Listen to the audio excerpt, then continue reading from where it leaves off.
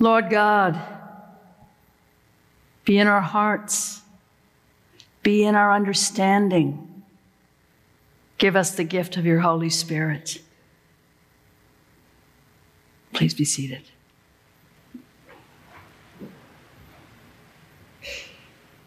You brood of vipers, who told you to flee from the wrath to come? Every preacher looks forward to saying that every year. So here we are on the banks of the Jordan once again. Bishop Grein used to say, do not pass go, do not collect $200, do not get to Christmas until you spend some time with John the Baptist, blowing your hair back and melting your face off. And it's true. John's words, they bring you right up short, don't they? So John is there on the banks of the Jordan. Now, have you ever asked yourself, why wasn't John teaching at the temple? Why wasn't he there? Why wasn't he in the middle of everything? Well, looking at the larger picture and all the symbols that are coming into play here, John takes himself back out to the Exodus world, back to the beginnings, back to the roots, back to where they were just a ragtag group of escaped slaves and outliers and strangers who had been hammered into shape over 40 years into the Hebrew people. When they were on the other side of the Jordan. Now remember, when they crossed the Jordan and came into the promised land, that is when they came home. That is where they found themselves. That is where they were planted and flourished. And John places himself beyond that point. Take us back to our roots. And there he takes us back to that place of encounter in the wilderness. Without all the supports, without all the incense, without all the parades, without all the big shots. Just you and John and God. So then when the big shots showed up from the temple, who told you to flee from the wrath to come? You brood of vipers. So a friend of mine, Ann Kitch, former canon to the ordinary in the Diocese of Bethlehem, I heard her preach this once, and she said, a brood of vipers, a family who bites. Anybody had some experience over Thanksgiving?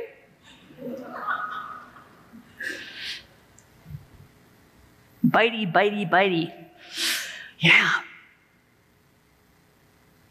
So John is out there with the family who bites, and the Sadducees and the Pharisees, who have been running the show for a good long time, are definitely, if we take the witness of their encounters with Jesus, the family that bites. John talks to them about being trees that bear no fruit, and that they need to be cut down and thrown on the fire to burn. Now, let me just ask you something. If somebody walked in the back door right now, talking about brood of vipers, blowing your hair back, making your face melt, how happy would you feel about that individual? Not so happy, but it is his call, and he is true to it. If you look at the way he is dressed, he is in the tradition, the lineage of Elijah. And when Elijah shows up, that means the Messiah is not far behind. And John talks about this Messiah and says that I'm baptizing you with water, but he will baptize you with fire. His winnowing fork is already laid to the threshing floor. Forgot that word there. It's pretty fearsome. It's pretty darn fearsome. But it is John's call. He is asked to do this by God. He is called by God, and in the tradition of all the Old Testament prophets, he brings the truth of God regarding our righteousness or lack thereof. And remember, righteousness is when your heart is lined up with God's heart. He throws it down in front of them and says, what are you going to do about it? You have to repent. Repentance, if you recall, doesn't mean, to quote Frank Zappa, coming before God, crawling on your belly like a reptile. It means to turn around, look at what you're doing, and change direction. And if you have been headed away from God, return to God. Now, Jesus, when he comes, this is a whole different thing than what John had been anticipating. Do you remember when John sends his disciples off to see Jesus and his disciples so he can have a coming to John moment with them? And he says, are you the one we're supposed to be waiting for? You know, where's the fire? Where's the brimstone? Where's the judgment? You came here to judge. Where's the judgment? And Jesus says, the lame walk, the blind see, the poor have good news to preach to them. And Jesus has a coming to Jesus moment with John. Now, John is called, Jesus is called.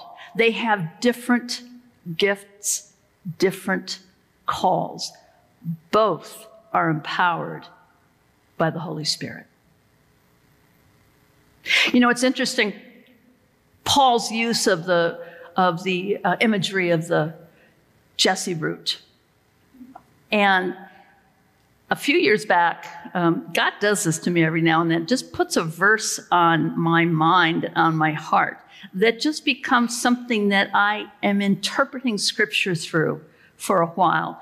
And that year, it was the disciples on the road to Emmaus. Did not our hearts burn within us as he laid out his presence in the Holy Scripture to us? The church, at this very beginning time, they are looking for all the witnesses to Jesus they can find in Scripture. And the root of Jesse is a powerful one. And they see God's fulfillment of that prophecy inside of Jesus. Going on, Paul talks about the fact that our lives are to be one that is bent on transformation. From being that nice person to being a fully functioning child of God with all the rights and all of the promises and all of the responsibilities of being a child of God in the house of the Lord, our Maker and our Redeemer. Now, the early Christians also had a way of looking at things and listening to what God was doing and hearing and expecting empowerment from on high. If you were at the forum this morning, you remember that I reminded you all of the job description for Christians. And I'm sure you all can just spin it right off your tongue. You will be gifted with power from on high. Go therefore into all the world, Samaria first, Judea first, and then Samaria, and into all nations. And I'm conflating a little bit here with Matthew and Acts. Teaching them all that I have commanded you, and baptizing them in the name of the Father, the Son, and the Holy Spirit. What has Jesus taught us? Oh, so much. But all of the things of God can be encompassed around three basic activities or three basic things. There is new creation, something that exists now that wasn't there before. Liberation, whatever it is that has us, we are set free from that. and sanctification, being drawn closer to God and being opened by God to be God's presence, God's power, God's heart, hands, and feet wherever we go. The gifts of the Holy Spirit are part and parcel of that giftedness, that empowerment from on high. Now, it's something we haven't spent a lot of time with in the late modernity. I'm afraid the gifts of the Holy Spirit got kind of a bad rap in the Enlightenment and in modernity. And, well, you know, to tell you the truth, religion took quite a beating in the last 50 years, wouldn't you say? Yeah, kind of still having that right now. Anybody look at you and say, you're going where on Sunday? The gifts of the Holy Spirit, we were all gifted with them when we were born. John's gifts were different than Jesus' gifts, but both were gifted. All of the disciples, gifted.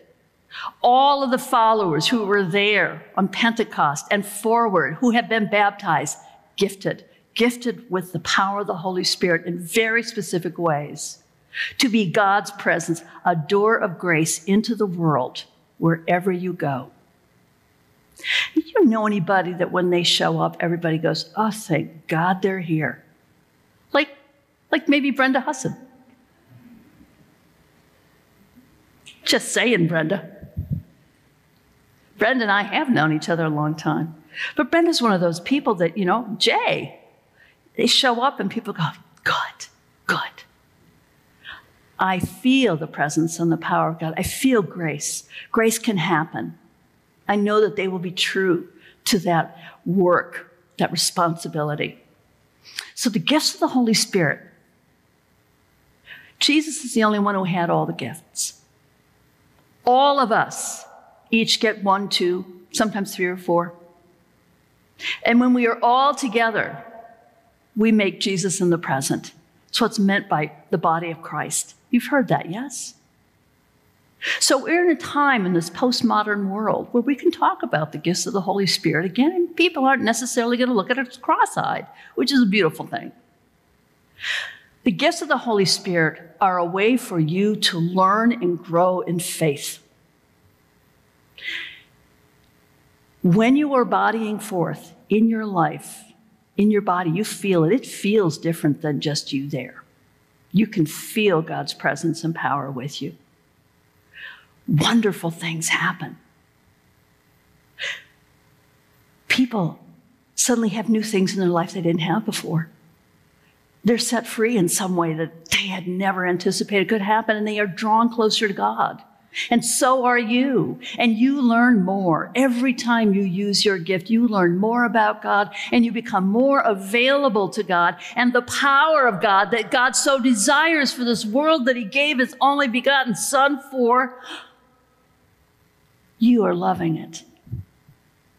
You, everyone here, loving the world that God made, for God, with God, and in God.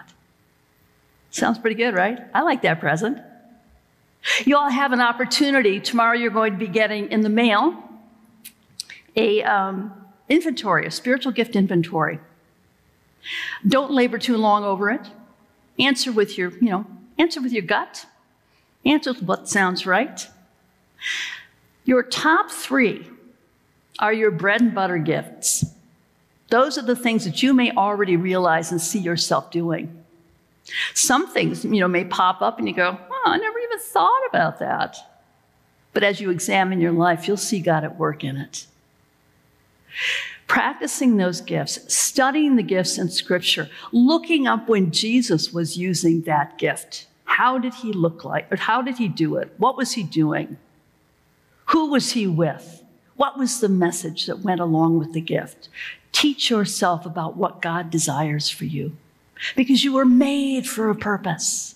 You were made to be able to bring the grace of God to people who have sat in darkness way too long. This time of year, Advent, as Fleming Rutledge used to say, is both apocalyptic It's the end of the world. Anybody ever hear anybody talking about the end of the world? Yeah. Scary times. We live in scary times. There's no getting around it. And eschatology.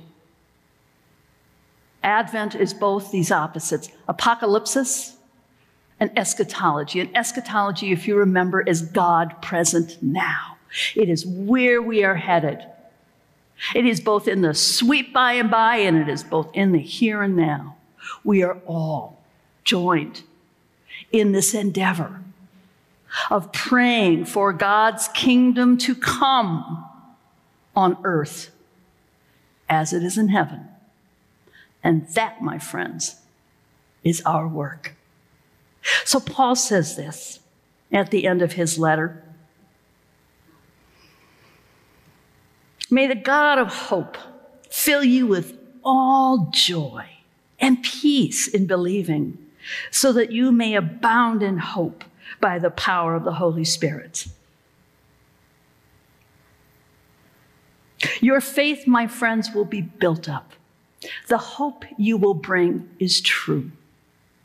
And faith, the capacity to take a holy risk in order to follow God's call, will make you a bigger, deeper, sweeter human being and bring about for the people around you a deeper, sweeter Advent. God is coming, my friends, and yea, already here. Amen? Amen. Amen.